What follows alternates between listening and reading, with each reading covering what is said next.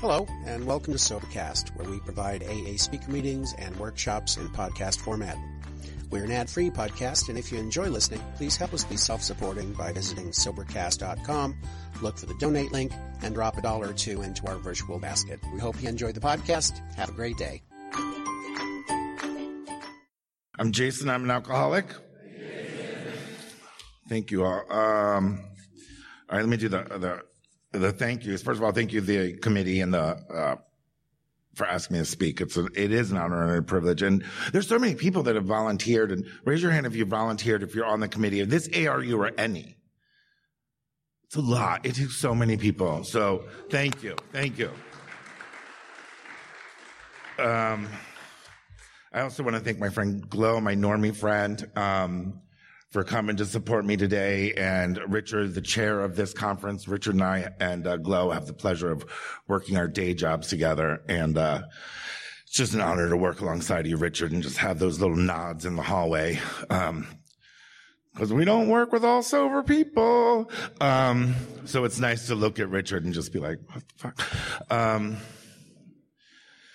All right, if you hear nothing else, just know that I love Alcoholics Anonymous. I absolutely love Alcoholics Anonymous, and the life that it's given me.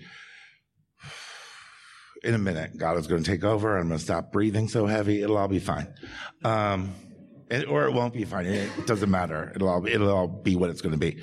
So just let me start from the beginning. I always want to say, I'm not going to give a big drunk-a-log, but every speaker that says that then does a drunk-a-log for 45 minutes. Do you know what I mean? So I'm like, don't say it. So I come from my mom and dad met in Sunday school when they were toddlers, so they literally have no memory without the other one in it, and they're still together. It's weird. I have an older sister who's lovely, and if you wanted a child, you would like a child like my sister. She came out of the womb and made her bed, and she's never given my parents attitude. They said no, she said okay. They said be home at 10. She came home at 9. She's just, if you wanted a child, you really wanted my sister. She's fantastic. And then I came out. I will say I've been a little restless, irritable, and discontent most of my life. And my parents are not drinkers. I probably can count on one hand the amount of times I've seen my father drink. Never drinking in the house. It was never like my dad didn't come home. It wasn't like Bewitched and they'd come home and have a scotch. Like it was nothing. There was like, I just dated myself. That's all right. Sorry. Okay. Like my parents had parties. It was the 80s, so they would have parties, and like back in the 80s, you would like bring a bottle of wine, a bottle of scotch, a bottle of liquor. Like that's what you brought to someone's house. Like now I think it's like scented candles or some bullshit. You know what I mean? But back in the 80s, it was always a bottle, and my dad they would take the bottle, he'd put all the bottles in the box, and they'd go on the shelf in the garage. And I don't know why, as a young kid, I was like, okay, there they go. There's where I just watched them. I will tell you, those boxes are still in the garage. Those boxes have dust on them, and most of those bottles are half water at least.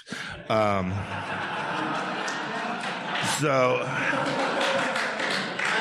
God love my parents. They have no idea what's in the garage. I was an alto sax player until I was kicked out of the band in high school, but my saxophone case is still in the garage, and my parents think there's a saxophone in it. I hocked that like 30 years ago. It's fine. They can think whatever they want to think. But they're good people, really hard workers, good people. I will say they didn't know what hit them. They did not have alcoholism in their childhood homes. So when alcoholism moved in with my family, because that's what it is. Alcoholism moves in, you know what I mean, and takes over the whole fucking house. So my alcoholism moved in when I was really young, and my parents had no idea what was happening. Many years, my dad just didn't talk to me. It was very cordial. He's a very cordial man, not a lot of words. Looked at me weird, like, he would look at me like, that's not really how people behave. I thought it was totally normal. My sister was older than me. We have a very unusual last name. So when I got to high school, they would all be like, oh my gosh, you must be Cheryl's brother. And I was like, ugh, Not the same. My first drink, I was by myself. I don't know why I drank that day. I went to those boxes of liquor. I went down to the creek, 2 warm Cokes. I sat on the creek and had a little party all by myself. I loved it, having a great time. Went home, made it to the driveway, threw up all over the driveway. The exact same moment my dad pulled into the driveway after work, and he's a lovely man. He doesn't know that anyone would be drunk at 15. He was like, it must have been something you ate. And I was like, yeah. They just didn't know. The first time someone said something about my alcoholism, I remember it was the first or second week of my senior year, and my English teacher, Mary Dauber, had me stay after class, and she shut the door and she said, do you have a problem with drugs and alcohol? And I became defiant and got tears in my eyes and did the how dare you think that about me. And I was shit-faced. It was the 80s. The best part about going to school in the 80s, the guys wore hairspray, so I had a L'Oreal hairspray bottle filled with vodka, and I would just go to my locker. But I will tell you, I busted my ass in Mary Dauber's class to get an A because I didn't want her to know. And I oddly, just those random circumstances, I was able to have lunch with Mary Dauber about 2 weeks ago here in Austin and just tell her my whole story. And she was just like, a teacher could only say that in the 80s. She's like, in the 90s or the 2000s, if the teachers brought up anything about drug use. And I was like, I actually did a little bit of drugs with some of the teachers, but that's a whole nother story. Right. And I wasn't a great alcoholic. I brought beer to school. And I got in trouble for having beer in school because I had 2 cases of beer in the back of my car. I drove a hatchback. I didn't think that through, and I was like arrogant and an ego, so I parked in a faculty spot. So I parked in a faculty spot with a hatchback with 2 cases of beer right through the glass. I'm a good alcoholic, but I'm not real smart. So it just a series of events. It was somehow we got me through high school. And I mean we because my mother had many conferences of begging and my sister did all my homework. So the family got me through high school. And it was what happened to me as I drank, and I drank around the clock. And did the light just go off? Okay. All right, that's weird. The lights are flickering, right? I'm not crazy. Okay. Because I will tell you, my very first AA meeting, I saw a cat come through one window and go across the table, not the other window. And I was like, I don't know if anyone else saw that cat. So that, I was just having this like, is anyone else seeing these lights flash? Okay, well, all right, we're fine. So what happened is I ended up I'm from Maryland, and I was our speaker last night. There's a lot of Marylanders here, which is cool. So what happened is I lived in downtown Baltimore. I was in college. I had a fake ID, John Paul Pursuit on Cathedral Street. I made it very Catholic because I thought if I got pulled over, I'd be good. You know what I mean? It was Catholic. So what happened is I drank nonstop. My life ended up on Charles Street at 20 years old, and I lived at the 1000 block of Charles Street. I worked at the 1200 block of Charles Street, and I went to college on the 1600 block of Charles Street. My life was 6 blocks, and that was it. And it was exhausting. And I was about 30 minutes from my parents, and I hadn't seen them in months, 6 months to a year. I was exhausted with this life and these 6 blocks. There was about 4 restaurants. I worked at all of them. I got fired from all of them.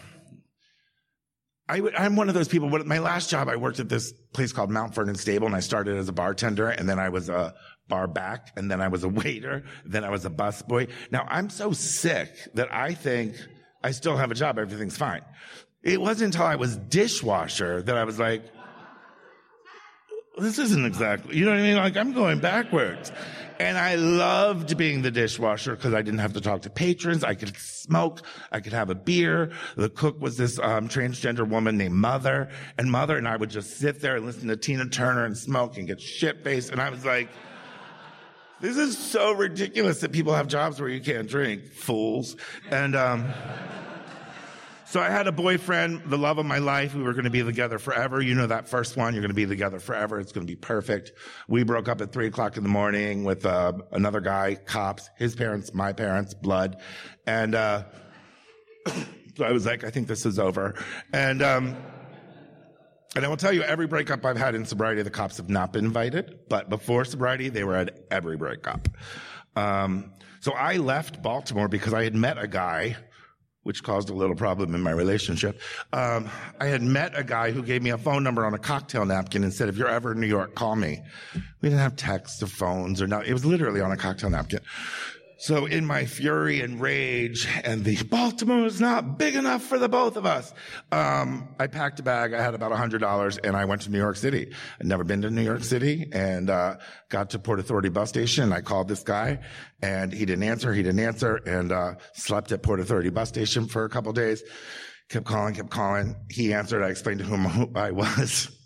Apparently didn't leave a great impression because he had no idea and no memory of giving me his phone number. And apparently when he said, call me, it was totally rhetorical. But I'm a good talker. I convinced him. I showed up at his doorstep like 30 minutes later, and I lived with him for a year and a half. And we're still really good friends today. And I showed up that day. It was a Tuesday. I showed up in New York City wearing my Baltimore uniform of pleated khakis and a blue Oxford. And that was like about 5:30, 6 o'clock in the afternoon. That night I was at Club Pyramid, 1991, wearing platform shoes, and my ear had gotten pierced, and somebody's rubber pants and these platform Doc Martens that were 2 sizes too small for me. And I don't know what happened that afternoon, but I turned into, in literally hours, this New York City East Village club kid, and I loved it. I'm not one of those people that say, oh my God, all the drinking, all my drinking stories were awful. Most were, but I had a lot of fun in the early 90s in the East Village. It was really a good time. Lived in this 3,000-foot warehouse, and it was an old firehouse, and there was 5 of us. Like, I didn't know my roommate. Like, I'd meet him in the kitchen, and they'd be like, I live here. And I was like, oh my God, so do I. It was weird. We had a catwalk. I was literally like 120 pounds. I hadn't eaten in months. My parents hadn't found me. And I was working I had gotten fired from a restaurant. That was actually a good job. And so I had obtained a job at Dick's Bar. Yeah. And on 12th Street and 2nd Avenue. And I had the Monday and Tuesday afternoon shift. And I thought I had arrived. I was a New York City bartender. I mean, a Dick's Bar. The uniform was Doc Martens and Calvin Klein underwear. That was it. And this is where I worked Monday and Tuesday. That was it. I had Bill Funderburg sat at the end of the bar, and he drank Budweiser and a champagne fluid. And I was like, he's fancy.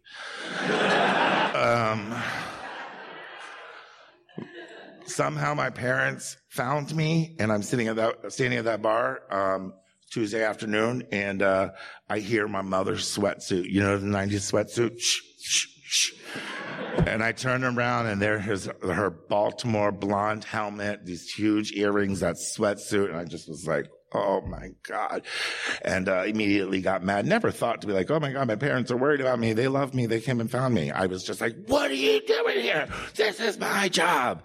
But the good news is they showed up this same week that I got evicted, so we were able to move me via my parents' Cadillac in trash bags.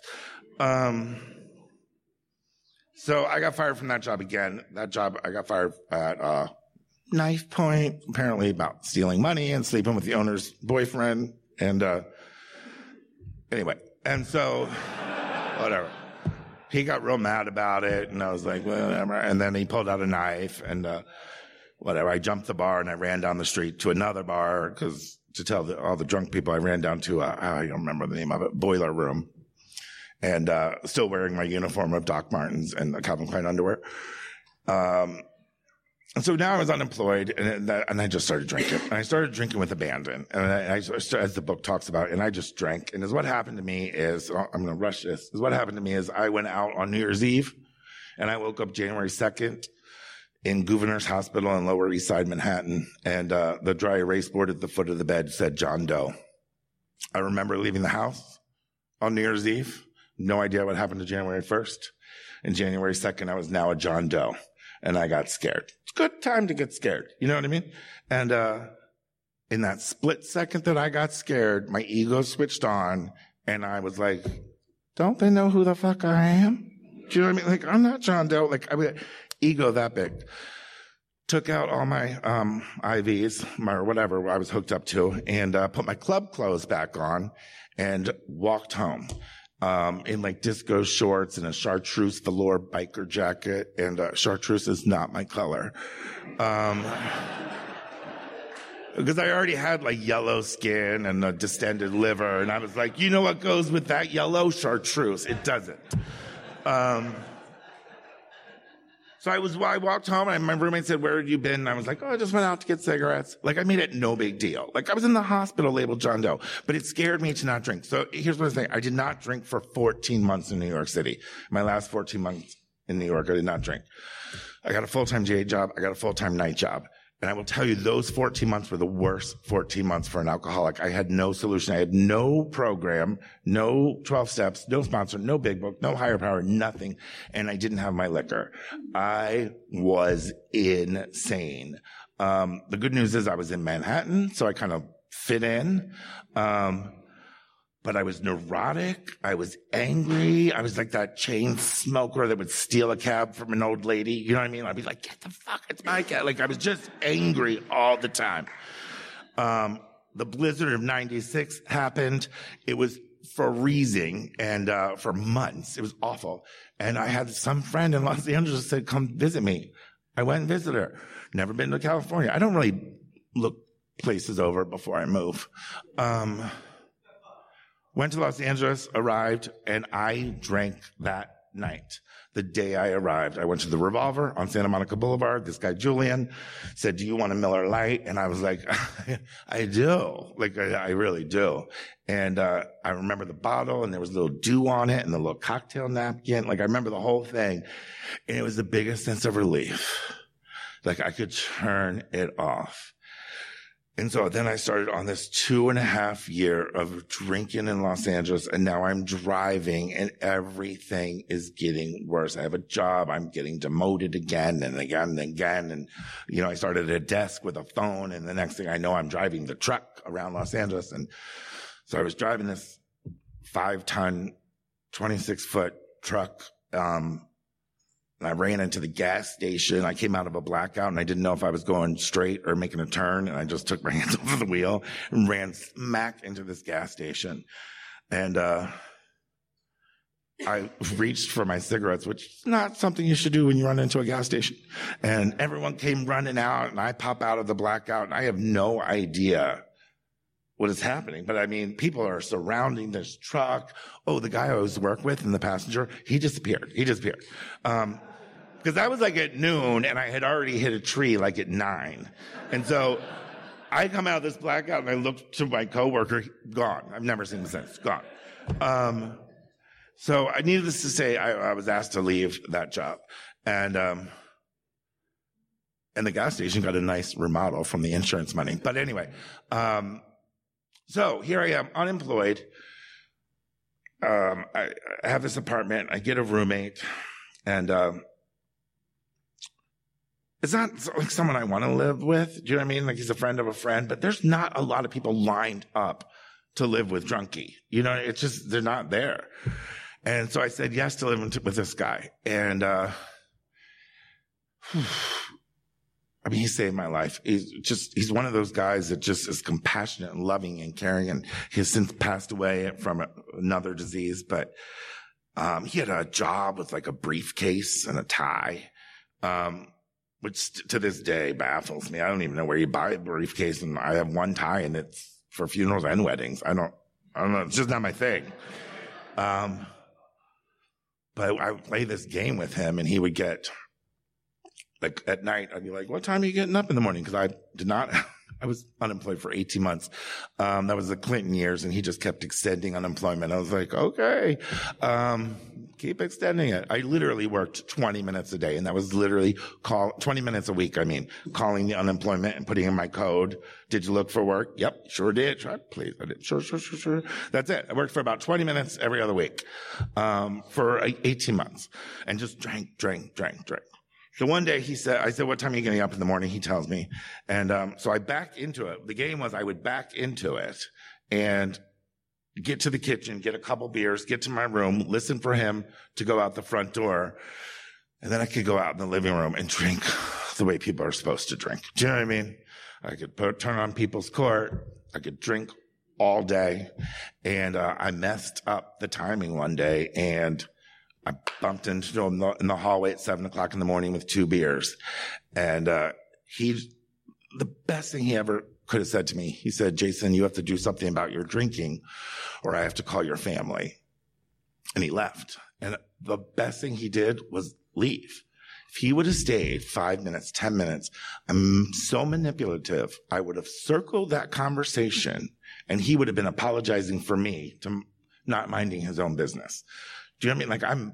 I was not good. And I can tell you, this guy, he kept his alcohol in the trunk of his car, and one one night in the middle of the night, he wakes up and I'm army crawling across his room to get his keys. Do you know what I mean? He put up with a lot of shit. Anyway, but he left. And so I went on the balcony of our apartment and I did the alcoholic cry, the really ugly one. Most of us have done the ugly one. Ooh, snot, cigarettes, full ashtray. And then all of a sudden, my ego clicked in and I was like, who the hell does he think he is? Nothing's wrong with my life. He's the one that has to work. I don't. So it was disgusting. And I got to tell you, my bedroom, the sheets had not been changed in over a year. The blinds had not been opened in over a year. There was big gulp cups. There was a 7-Eleven at the end of the street. There's big gulp cups all over my room. Some of them had beer. Some of them had urine. All of them had cigarette butts. And I will tell you, I drank out of every fucking one of them. It's disgusting. I love it when people judge an AA meeting. Please. Please.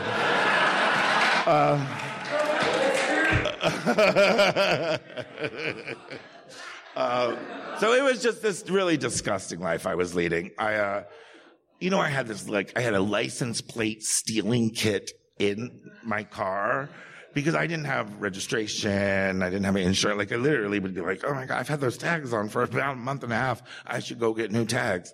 And I would just I had no idea how to live. I would get my unemployment checks and I would go to, on the corner of Hollywood Boulevard and Wilcox, I'd go to the check cashing lady and I'd be like, here's some bills, here's unemployment. She was my banker assistant. She was everything. And I would be like, I need to pay the cable bill. They're going to turn it off. And she'd be like, no, boo, you got to pay electricity first. I was like, oh, okay. Yeah. Electricity first. That's good. That was my life. So he left and he went to work. And my attitude kicked in. I walked 2 blocks down the street to get in my car because I couldn't park in front of my house because it was stolen plates, blah, blah, blah. So I walked down and I got into this. I had a red Volvo station wagon that had a car seat in it. I got nothing. I have no idea. I don't know why it had a car seat in it. I think I bought it with the car seat in it. I have no idea. But I would buy my beer and buckle my beer in the car seat. It had dents everywhere. It was a wind-up sunroof that had gotten stuck many, many years ago. So it was 2 inches open at all times. So it had rained and mildew, and it was just... But I would still run around, driving, I got a Volvo. It was awful. So I left the house that day, and I just went driving around. It was Tuesday morning. I went driving around. Oh, I got to tell you, it was the Tuesday after Thanksgiving is when I got sober.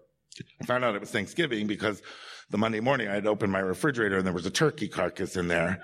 And I thought that was odd. And so I asked my roommate about this turkey carcass and he said, he was going to make turkey soup with it because it was left over from Thanksgiving. And then I got real mad because apparently there was a Thanksgiving dinner that I was not invited to. But it started to make sense because my parents were calling 3 or 4 times that day. And I was like, why the fuck are they, leave me alone. I had no idea it was Thanksgiving. And then I got mad at him. Why didn't you invite me to your family's house for Thanksgiving? And then he was like, would you invite yourself somewhere in public? And I was like, oh, how dare he? So I leave the house this morning and I drive around Hollywood trying to figure out, who I'm going to hang out with. Because, a lot of people, it's Tuesday at 10:30. People are at work. That's where they are. They're at work. And so I don't really have any friends to hang out with. I don't have any friends. And so I go to, many of you might know of these places, but there's a parking lot, there's a fee at the door, and you choose locker or a room. And I chose locker because times were tough. And it's disgusting. Tuesday morning at 10:30 at this, anyway. So I'm walking around doing my strut, wearing the towel that's too small. I'm completely yellow. You can see the liver over the top of the towel. And still, I would see like a cute guy and be like, hey, what? It was so ridiculous. So I go by the pool because it's a nice place. They have a pool. And so I lay by the pool and I just do some leg action. I see this guy with blonde hair and blue eyes and white teeth, and he's really cute. And I was like, I started believing in God, like at that moment. And I was like, all right. And so I did my best flirt, you know what I mean? Dropped the towel. And I started talking to him, and he said, do you have a problem with drugs and alcohol? Craziest question on Tuesday morning. I looked at him, and for some strange reason, I told this guy the truth. I said, I do, and I cannot stop. 10:30 in the morning, I went from this place to a meeting of Alcoholics Anonymous, December 1st, 1998. I've been sober ever since.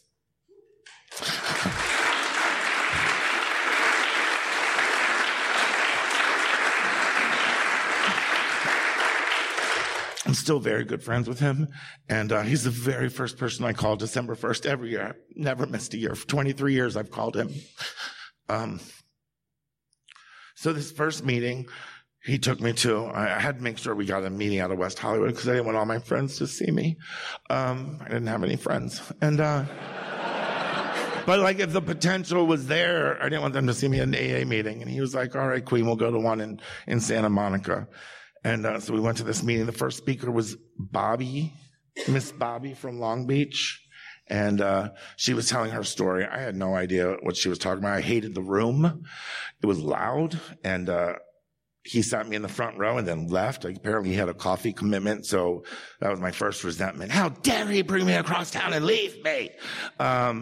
And then people were walking in, you guys hug each other and say, hi, how are you? How are things? Did you get the job interview? Blah, blah, blah. People were talking. I was just sitting in the front row this is insane and loud, and I don't like any of them. And then the speaker started speaking, Miss Bobby from Long Beach, and she told her story. We have nothing in common. She is a Latin woman, family of 8 kids. She served 12 years in a federal penitentiary. Drug dealer, raised hairless dogs, and lived in a garage. Fired from various, we just had nothing in common. But she started speaking about alcoholism, and I didn't know she was speaking about alcoholism, but it all of a sudden, in one meeting, my very first meeting, it all made sense. She talked about the phenomenon of craving. She talks about how when she starts, she can't stop. And all those questions were answered. All the questions from high school, who do you think you are? Why do you act that way? They were all answered this first meeting. I was blown away. And then, so I cried and in the front row, and they took me to dinner, and there's this diner we would go to, and it was U-shaped, and they put the newcomer in the middle, and then they'd slide in, and you were stuck. And I didn't order for myself; they ordered for me. Literally, it was just shut up. And they ordered me a half a cup of coffee because I was shaking, so my full cup would have been a mess. And I remember them telling the waiter, "Just give him a half a cup," and I was like. I had this ego, I'm an adult. And I had peed my pants the day before, but I was like, I'm an adult. They all talked about themselves. I thought eventually someone was going to ask my opinion on the evening, and they had not. And then we all left, and we got in the car, and James dropped me off at my house, and he said, it was Tuesday. He said, tomorrow you have to be ready outside at 5:30. And I was like... 5:30? I'm busy. He was like, you're not busy. 5:30 p.m., be outside of your house. I have to work tomorrow night. Someone will pick you up. And then I was like, I'm not getting in a stranger's car. And he was like, you've been doing it for years, Queen. Get outside of your house. So I got outside of my house at 5:30 the next day. This car pulls up. Some guy named Francis is driving. The guy in the passenger seat looked like Ronald McDonald, these suspenders, this curly red. I was like, what is happening?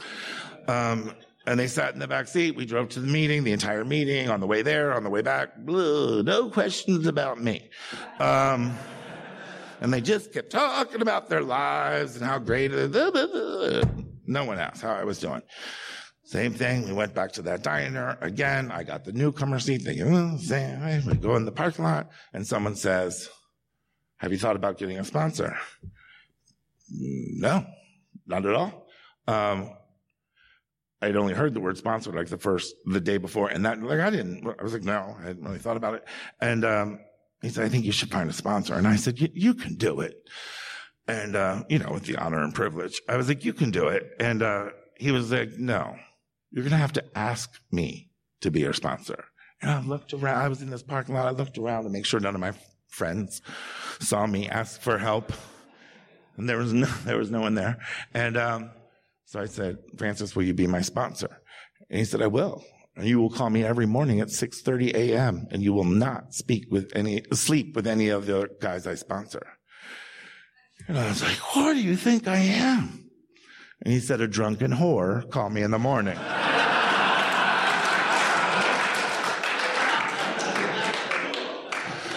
I called him at 6:30 the next day. I will just say about my experience, I was so beaten down and had no solutions, and I was sick enough that I listened to the most outrageous things these people would tell me to do. I had no other options. And in hindsight, they were not outrageous. They were teaching me how to live a life. I had no idea. I had none. So we started on this journey of Alcoholics Anonymous, and we started doing the steps. And God, I don't have a problem with God. Whatever, it's fine. I mean, whatever. I had no negative or positive. I was completely neutral on this subject. Do you know what I mean? Like, I grew up Methodist, was just really Christian light. Do you know what I mean? Like, that's like Eastern, maybe a hat, maybe not. You know what I mean? Like, it's not really, no. Or we would drive by the church on Christmas Eve and the parking lot would be full and my mother would be like, well, we tried. And that was it. Full. So I didn't really have any negative God or anything. And so he was like, you've got to, I just talked about this yesterday. You have to connect with a higher power. And I was like, how do you do that? How do you do that? And so he would give me these exercises and I did them because I was so sick. So how he got me to learn about God, I had to put God in the passenger seat before I drove. What? Like, I opened the passenger's door. I would put God in and I put the seatbelt on because God wears a seatbelt. I would shut the door, run around and get in the driver's seat and go to where I was going. And then when I got to where I was going, I'd get out and I'd run around the car. I'd let God out, take the seatbelt off. We go into where we're going to go. And when that was done, I'd do the same. And I just kept doing. And it was like 3 or 4 months. And I was like, I go crazy.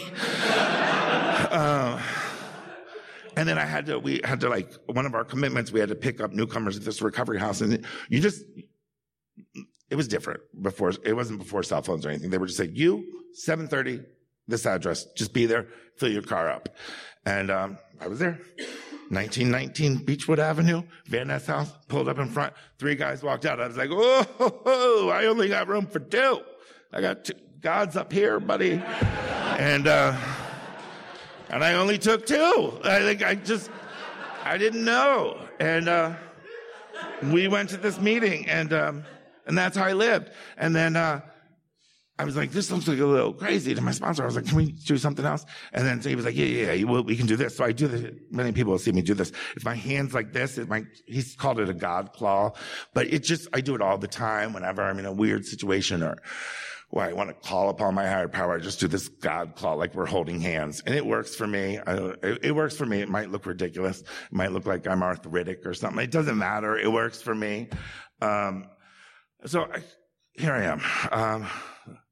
I just got to tell you, I had the most amazing sponsor, and he would say things to me. He would call me 3 different names, never Jason, but he would call me Mary when it was joking about something. Queen, he would literally shout across the room, Queen, get up here. But when he called me doll, I was getting ready to have the most compassionate man ever. And at 2 years sober, September 11th happened, and my mother had breast cancer. I lost my job. It all happened in the same week. And not that one has anything to do with the other. I'm just saying this was the same week. Everything happened. And I called my sponsor about my mother. And at this point in time, I hadn't really talked to my dad. I got sober on December 1st. And I said, I'm going to go home for Christmas. My sponsor was like, oh, no, you're not. They don't want you yet. And I was like, okay. And he was right. They didn't. So I called him and he just answered the phone. He goes, doll, I'm so sorry. Buy a one-way ticket and go home. I'm like, go home? Like, go home to my childhood home? And I did. And it was fantastic. And I went to every chemo appointment with my mom. I'd make all the other ladies laugh and I'd make them switch wigs. I was like, all right, everybody switch wigs. And I went to every single appointment with her. And my sponsor said, you are allowed to say, Mom, what do you need? You are never allowed to say, I know how you're feeling. So I literally would just be like, Mom, what do you need? What do you need? What do you need? And this bitch she would think of the craziest shit. One night she wanted lime sherbet. Lime. I was like, all right. So by the third grocery store, I was like, there's no lime sherbet. Like, there was a lime raspberry pineapple swirl. She wanted lime. So I brought the swirl home. She'll be fine. I was like, look, I brought the swirl. She said, I just want lime. I sat in that kitchen with a paring knife and cut out all the lime sherbet. And I'd do it again. In the waiting room at those hospitals, I spent time with my dad. We'd sit on opposite ends of the waiting room because it was really hard. And by the end of my mom's services, God forbid, my mom's treatment, my dad and I would walk around the halls of the hospital together and we go grocery shopping together. And I can tell you today, I have the most amazing relationship to my mom and dad. My sister, I'm not a big fan. Apparently I ruined her wedding. There's no vision. Apparently I sang Whitney Houston. I was not invited to sing Whitney Houston. I also don't sing. And then was put into a car by my 87-year-old grandmother at the time. She's the one that shoveled me in the car. Whoever was driving didn't drive stick shift. So we just left my sister. It was, in my defense, I was like, I will behave for your next wedding. And she was like, and they're still married. So she was not thrilled with me. My brother-in-law was not a fan at all. I hadn't seen them in a very long time. It was very estranged. Like, I'm talking, I would go home for Christmas and we would have to juggle when my parents would go to my sister's house because I wasn't allowed in their house. And, it was really just, I put so much on my family. And when I got to those steps, like, all the resentments I had to my sister, like, she's the most amazing woman I've ever met, and I wouldn't have been alive I wouldn't be the man I am today without my sister. I have wonderful parents. I would not be the man I am today without my sister. She helped me so much, and she cared about me, and she always kept me safe. And we have an amazing relationship today. I want to say, at 9.5 years sober, career was going well. When I did my fourth step with my sponsor, he said, what is something you never told anybody? And I told him that secret. I'm not going to tell you guys. But it is the thing that pains me the most. It is the thing at 51 years old and 23 years sober that'll still wake me up in the middle of the night. It is a behavior that I did that is irreparable. And I told him, did it make it better? No, it's still an awful feeling. But did it feel better that someone else knew, that someone helped carry that burden? And he helped carry that burden. He still helps carry that specific burden. And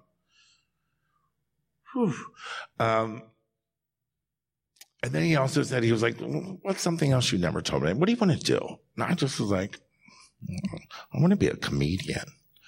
And I never told anybody. It was like this secret dream of mine since like third grade. I was like, I want to be a stand-up comedian. And I went and did it. And like my first show, my entire sobriety family was there. The bar wasn't happy because they didn't make a lot of money. But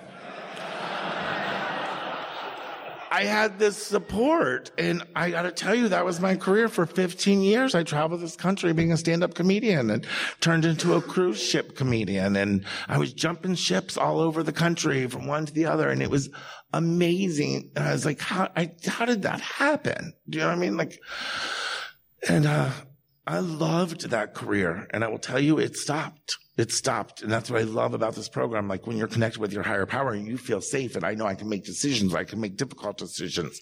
I was Fort Wayne, Indiana at the, Snickers Comedy Club, headlining Snickers. And I pulled up and the sign said, Snickers, Jason Duty, help wanted. And I was like, wow. And I did it. I did my shows, and I walked off that stage. I've not been on stage since. I was done. I knew I was done. I had a great, great time. Being on the road and traveling this world by yourself is very lonely. I was very lonely, and I was very sad most of the time. And I would do this fake thing on stage for about an hour. And then I would go back to my cabin, my room, strange town, strange country, strange boat, and be so sad. And I didn't know when I was going to drink, but I know I was. And I walked down there, and that's it. I just walked away. And people were like, you did what? And I did. I was ready for my next career. And yes, I was scared and all of that. No, I didn't have money saved. I was a comedian. I didn't have any money saved. Like no health insurance, nothing. But I was 43 years old and said I wanted a different life for myself. And I walked away from it. I do want to tell you, like at 9 years sober, I had stopped going to meetings. The career had taken off. I was traveling around the world. I was so busy. You know what I mean? Just so busy. And meetings in LA, parking's bad. You know what I mean? Like, it was just like, and you're kind of annoying. Do you know what I mean? I was like, yeah, they're kind of annoying. I'm not going to go there anymore. And I stopped going to meetings. I stopped participating in my program. And, one night I went nuts. I started searching for something to fix me. And I picked up a guy on Sunset and Vine that worked by the hour. And, yes, he did. And, I went on this crazy night of running drugs with him from Los Angeles to Long Beach. It was insane. And I was so in it. He had a gun on his lap. And meanwhile, I'm so sick. I'm like, oh, this will work out. I think he's a great catch. He's got 2 jobs. Wow. And at 7:30 in the morning, I got off the freeway in Los Angeles, Sunset Boulevard, facing west, and I screamed, get out of my car, I'm gonna die. And someone with carrying an illegal gun, selling drugs, and is a hooker, they want to get away from somebody that's going to die. Do you know what I mean? So he jumped out of the car like I was nuts. And I called my sponsor. At 7:30 in the morning, he said, doll, I'll put on a pot of coffee. That's all he said. I went to his house. He had a pot of coffee, the big book, yellow legal pad, and I started writing. No judgment at all. No, he had no judgment. And we judge a lot here, you know. I love oh my God, I'll never do that when I'm 10 years sober. Oh my God, can you believe he acts like that at 20 years? Is all I want to say is stay for the whole show. Stay for the whole show. You have no idea what he, she, them is going to do or what you're going to do. And that was not my plan. I was on top of AA. Do you know what I mean? Like I had a solid program. So solid, I didn't need to go to meetings anymore. That's what I did it almost 10 years sober. And he got me back on track, and I didn't drink. And I did all the work I needed to do. And I'll tell you, I very shortly after that, I met and fell in love. And it was fantastic. And we were living in Los Angeles and got married. And he's from Los Angeles. And he wanted to move. And And I was okay with it. I got to tell you, I had never thought about it, but I was like, you know what? I think 17 years in Los Angeles. Yeah, it's time to go. Let's go see something else. Drove around the country for 2 months. No plan, no city. We had no idea. It was absolutely fantastic.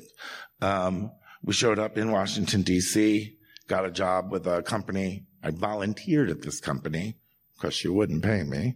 Sorry, she knows her. But I'm totally fine with it. No resentment. And I'm still with that company today, and it's been the best career move. I could not be happier. My husband is a wonderful, wonderful man, and his sobriety date changed. And I will leave it at that. His sobriety changed, and our house got crazy. And at the same time, I was diagnosed with stage 4 non-Hodgkin's lymphoma. So he's doing what he does with his disease. I'm doing what I do to stay alive with my AA program and now getting chemo. And I'm telling everybody how horrible my husband is. And I'm the one that is in bushes outside of his IOP, in the bushes with a chemo port, seeing if he's okay. And I had a friend with me one day, and she just looked at me. She goes, "Oh, you're the sick one, honey." I was like, "What?" You know what I mean? I was like, and so I had to walk away from that marriage. I had to walk away. And it was awful and it was horrible. And I will tell you, he's coming up on 5 years sober next month, and he's an amazing man. And we are not supposed to be married. That's it. Do you know what I mean? I'm so grateful he's sober now, and I'm so grateful that I stayed sober. So I went through that cancer, like I was saying, and I was in remission. It was I'll tell you, this does have a lot to do with the program because of the God and the seatbelt and the holding the God claw and all that. When I'm hit with stage 4 cancer and I'm going through chemo, all of that 20 years of connecting with my higher power, that's when it came in. I didn't know the date, the time that it was going to come in, and that's where it came in. I was fine. I was in that parking lot of my first chemo, and I was like, "Oh my God, give me a sign that it would be okay. Give me some," all of a sudden, because then I start looking up. You know what I mean? I was like, it might be a religious God. Let me look up. God, give me a sign. Let me pray. Like I was doing everything. I was like, so I go into my first chemo room. I don't know what a chemo room looks like, but it kind of looks like Manny and Petty chairs, really. And I was like, oh, I've been there. That's fantastic. And I sit down next to this woman. I'm still praying. I'm like, oh God, give me a sign. And this little 4-foot woman, literally, little tiny woman wearing Ferragamos, looks over to me and she goes, "Hi, I'm Faith." I was like, are you for real? And Faith and I became very good friends. We scheduled all of our chemo appointments together. Anyway, made it through that cancer, made it through the divorce. I will tell you when I got to court for my divorce by myself, because I didn't tell anybody, we're working on that. The magistrate was Magistrate Hope. Her name was Hope. I was like, what is happening? So I got this new job. They said, you can move to Austin. Oncologists were like, go, have fun. Yeah, cancer's over. Woo, drove across country, new life, no husband, no dog, no family. Blah, blah, blah. It is going to be fantastic. He said, do me a favor when you get to Austin. Just, you still got to do the blood work every single month. I was like, God, I have our blood work. No problem. I gave the blood work. I moved here in May of 2019, June 7th of 2019. I was back in the chemo chair here in Austin with stage 4 cancer again. And I knew no one. And I will tell you, there's people in this room that came to my chemo. I knew where to get chemo in Austin before I knew where the grocery store was. That is what happened to me. So I'm going to wrap up very quickly. I did that 6 months of chemo, and I didn't realize that chemo, they were just given to me to stay alive. They were looking for a donor. I had to get a bone marrow transplant. And so we're going through this whole process to get a bone marrow transplant. I'm losing about 3 to 5 pounds a week. I got to my goal weight. We'll say that. If I wasn't yellow and gray, I looked cute. Couldn't find a donor. Nephews, cousins, sisters, everyone got tested to be my donor. Couldn't find a donor. I was like, what am I going to do? You know what I mean? But I had this really weird stillness that you guys taught me. I was like, it's going to work out. And then also to not get crazy about there was 2 things that were going to happen. There was only 2 answers. I was going to live or die. That was it. There was no 3, 4, 5, 6. There was 2 answers. And so that was it. And all of a sudden, they called me and said, we have a donor. And within 4 days, I left Austin and went back to Baltimore and Johns Hopkins Hospital and stayed there for 4 months. And they shot me out in April of 2020 into a pandemic with no immune system. Go have fun.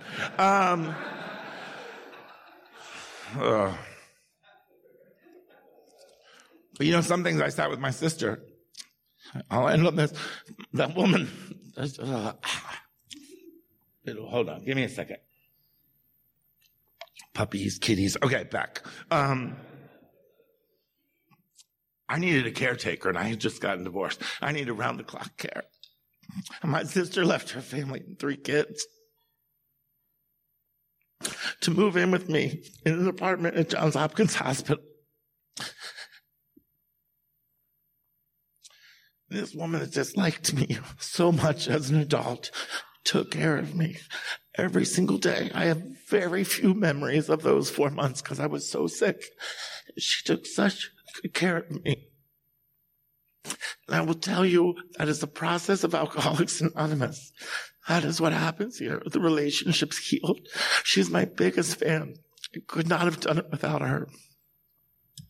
We were sitting in the hospital one time, and I had given all my nieces and nephews like 23andMe because I was like, it's going to be a science project. We're going to do it all this year, and then we'll do it next year, and it'll be really funny. Uncle Jason's not related to you. Oh, science. Like, I thought we were going to have fun. So we did that. I'm sitting next to my sister in the hospital getting chemo or radiation or whatever, something. And we both get the 23andMe alert at the exact same time. I was like, oh my God, what are we? Are we English? Are we Irish? What are we? And, we're half siblings. Okay. Okay.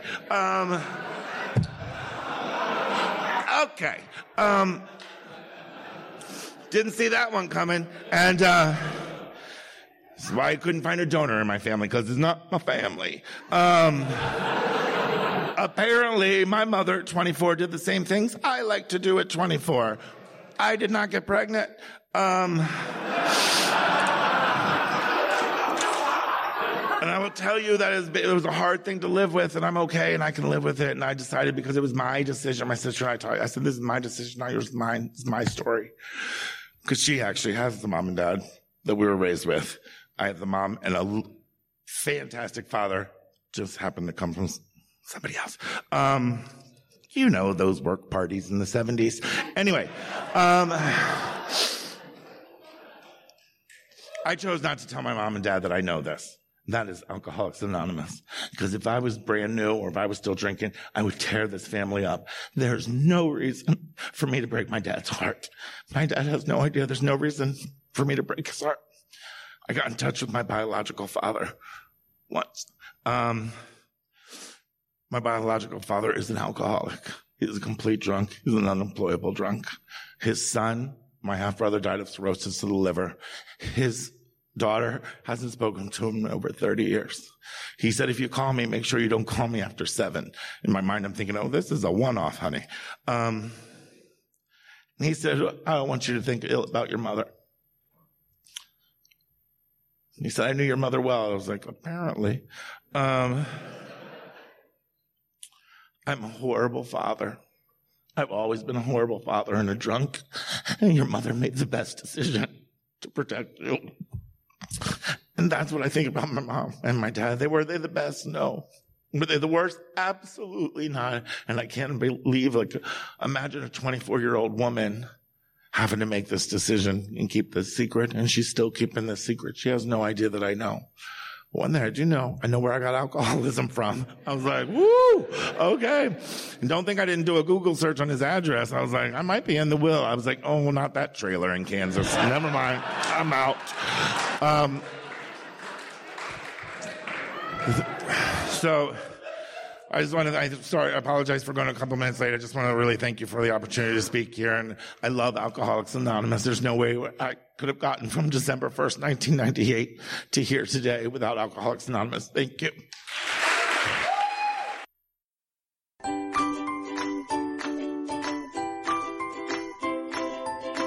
Thanks for listening. I hope you enjoyed the podcast. Sobercast is ad-free, and we'd like your help in order to keep it that way.